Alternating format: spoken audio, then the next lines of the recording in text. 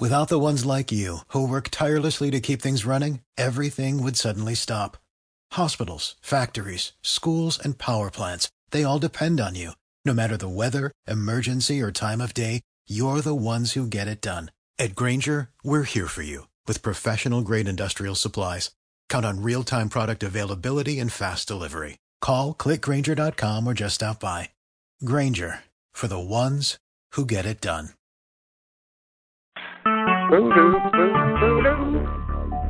Talk shoes. Recorded live. How's it recorded?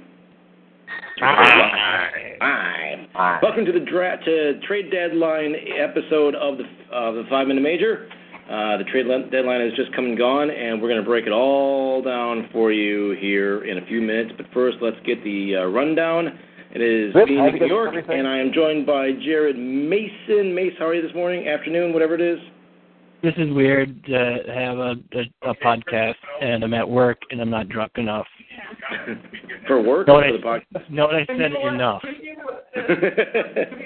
And Mike Berg. Mike, you got any pants on right now? Well, I am at work, so yes, I do. That's disappointing. What?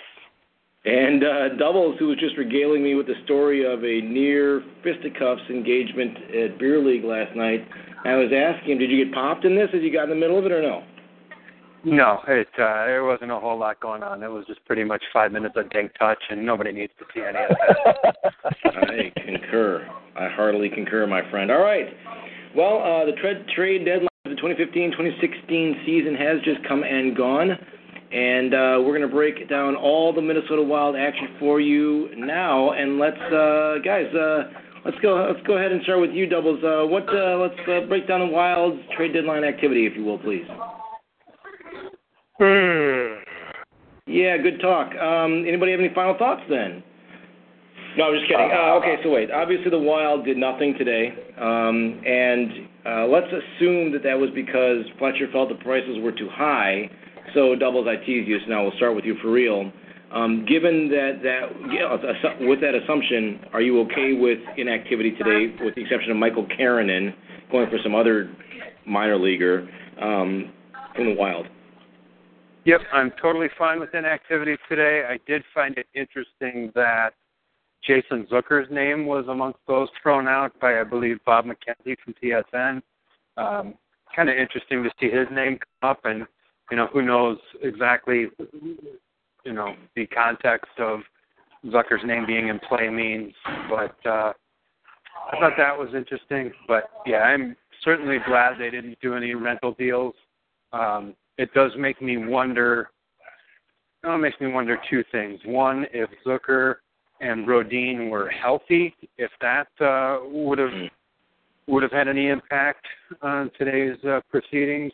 And then I am a bit curious as to any directive that may or may not have come from Craig Leopold to Fletcher as far as absolutely stand pat or, do what you can to make them better.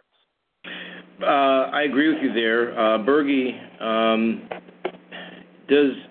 if what Doubles is saying rings true, and I think it certainly could, about Leopold chiming in here as far as directing the hand of Chuck Fletcher, does that say anything about Chuck and his relationship and his, I guess what we're dancing around here is his sort of job security vis-a-vis Leopold? If Leopold said don't do something, does that imply or can we infer that Leopold is watching over what Chuck does a little bit more specifically than he has in the past? I don't know if I would say that it means he's watching him a little more closely than he has in the past. I think it's interesting that we're having this discussion. I just threw out an article on Wild Xtra talking about the relationship between Fletcher and Leopold. I do think it's interesting that Leopold is kind of speaking out of both sides of his mouth right now. On the one hand, when he took ownership of the team, he said he's going to be hands off, and now he's saying he expects to make the playoffs. And we saw these angry tirades in the past, or I don't know if angry tirades is that's probably not the right way of saying it. Animated discussions that were witnessed between Fletcher and Leopold. I really don't believe that there's a lot more going on than there had in the past. I think Leopold kind of always had his hand in things a little bit. I think that he's kind of trying to influence things from the in the background, saying, I want you to do something, I want you to do nothing, I want you to do, I don't necessarily know if he's saying go get Matt Molson. I think he's saying things more like do something, so I think that's more what's going on right now. Mason, where was your head before coming into today? Was it in the camp of let's just sort of let this play out and, let's not try to hurt ourselves, or was it, as long as we're still within, we're technically still right there. We're only 2 points out. We got a chance to erase those 2 points tomorrow. As long as we're that close, we may as well try to see if we can bolster the team. I don't know. I think it's about as confusing as the last 8 games for the Wild, and hey, the last 16 games for the Wild have been confusing. What with the amount of games we lost leading up to the Torchetti hiring and the O firing, and then them ripping off 4 straight, and then them losing 3 straight, and then finally snapping that skid with the llast game. So they're back in the win column, but really that flip-floppiness is only probably led to the tough decision to make with that Chuck, that tough decision of whether or not to do anything. As we've all said, any sane person would say you don't want to salvage the future for a rental, especially when we're outside of the playoffs right now. I mean, that's a simple fact. It's tough to leverage too much of the future drafts or picks or anything just to maybe get in, but at the same time, it's tough to say why didn't you do something too. I guess what I've been thinking about today is what does the Stan Pat stance say? How are the players in that locker room? How do they react to seeing nothing happen except for a minor league deal? What do they think? You know what I mean? Are they all right? Well, I guess it's us, and it's up to us. Is that a good thing or a bad thing? Or is it perceived as, wow, they didn't do anything to try to help us make this happen, or not? So I don't know. I mean, I'm thinking more about the players than as a fan. I don't know what kind of impact a Stan Pat stance has on them. Interesting. Breaking news right now. The Wild have made another deal. Brett Sutter for Scott Saborin. Who fucking knows? Who? The minor league deal. Yeah, exactly. Dominus Moore. So 2 minor leaguers going back and forth? Yep. That's all it is. That's what they've been working on for a fucking hour? That's exactly. That's why the Wild Grass has been huddled up for the last hour. They've been trying to figure out how to break it to the team that they traded Brett Sutter. Well, God. Guys, it's tough to get Suter and Parisi both online to sign off on these deals. I mean, that takes some time. In the business we call that low-hanging fruit. Teams that don't have a lot of activity at the deadline or have zero activity at the deadline, they'll say, if they've got a player coming back from injury, they'll say, well, that's our acquisition, right? Right. But in the case of Brodin specifically, it sort of works because I think I'd seen in a couple of different places that since he's been out, the Wild's goals against per game has increased by a full goal. And so getting him back and assuming that he comes up to speed, more or less immediately, some change to the lineup from the way it was yesterday that cuts a goal per game off our scoreboard. That's okay. I'll take that. Yeah, is that also the narrative for the fact that Brodin's offense has not developed anywhere near to the point that it's supposed to be? So now we spin him as the second coming around Langway, the shutdown defenseman. Yeah. No, I think you have to. You have to, right? I mean, it's Fletcher's going to have to spin the bet any way he can. But I can guarantee you that if he'd have made some kind of rental trade and given up Brodin for Kudler or something like that I would have gone fucking apeshit. Sorry, Bergie, I couldn't help myself there. All right, so to recap, the Wild does nothing, a couple of minor league moves. Generally speaking, it seems that we are in agreement that is better than some sort of desperation rental Hail Mary move.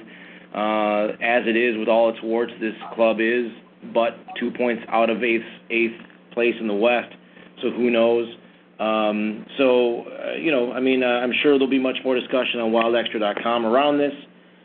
Given that, though, let's jump into final thoughts. Jared Mason, you first. I'm looking forward to seeing how the Stan Pat move or lack of move plays out with the next games that I can't watch anyway. Okay. Doubles? I'm going to take today and regale on the fact that Jonathan Drouin is still sitting presumably exactly wherever the hell Jonathan Drouin was sitting yesterday. And I'm gonna relish the fact that him and his agent, Alan Walsh, were not able to strong-arm a trade out of Tampa. Yeah. And I'm gonna celebrate this particular case of the fire hydrant not pissing on the dog. Yeah. Stevie Y wins that one, and actually hockey wins that one because you're absolutely right there. I completely agree. Bergie. The right call to do nothing today. Even if prices were reasonable, I'd still say that they made the right call.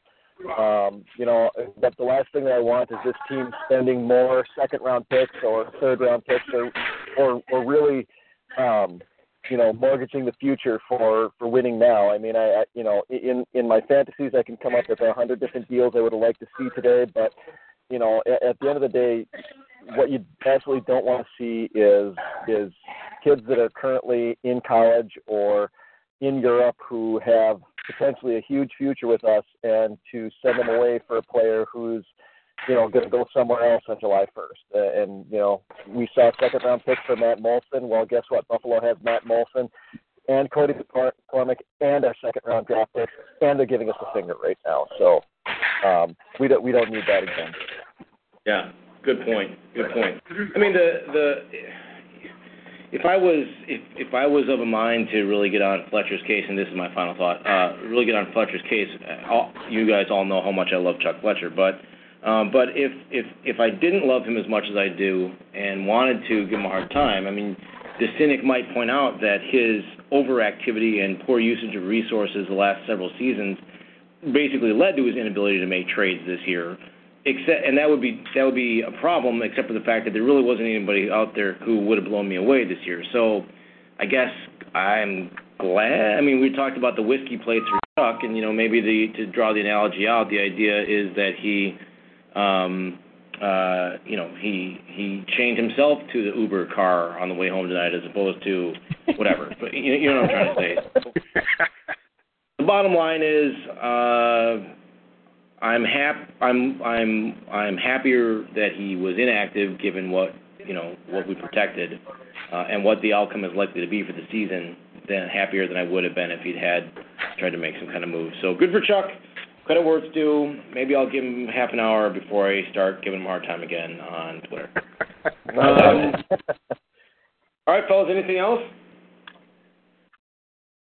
I'm going to take that as a no. For doubles, Jared Mason, Mike Berg, this is Nick in New York. Thank you for listening to the 5 and a Major, and we'll be back with you again soon. Lucky Land Casino, asking people, what's the weirdest place you've gotten lucky? Lucky? In line at the deli, I guess? Aha, in my dentist's office. More than once, actually. Do I have to say? Yes, you do. In the car before my kids' PTA meeting. Really? Yes. Excuse me, what's the weirdest place you've gotten lucky? I never win and tell. Well, there you have it. You can get lucky anywhere, playing at LuckyLandSlots.com. Play for free right now. Are you feeling lucky? No purchase necessary. Void where prohibited by law. 18+. Terms and conditions apply. See website for details.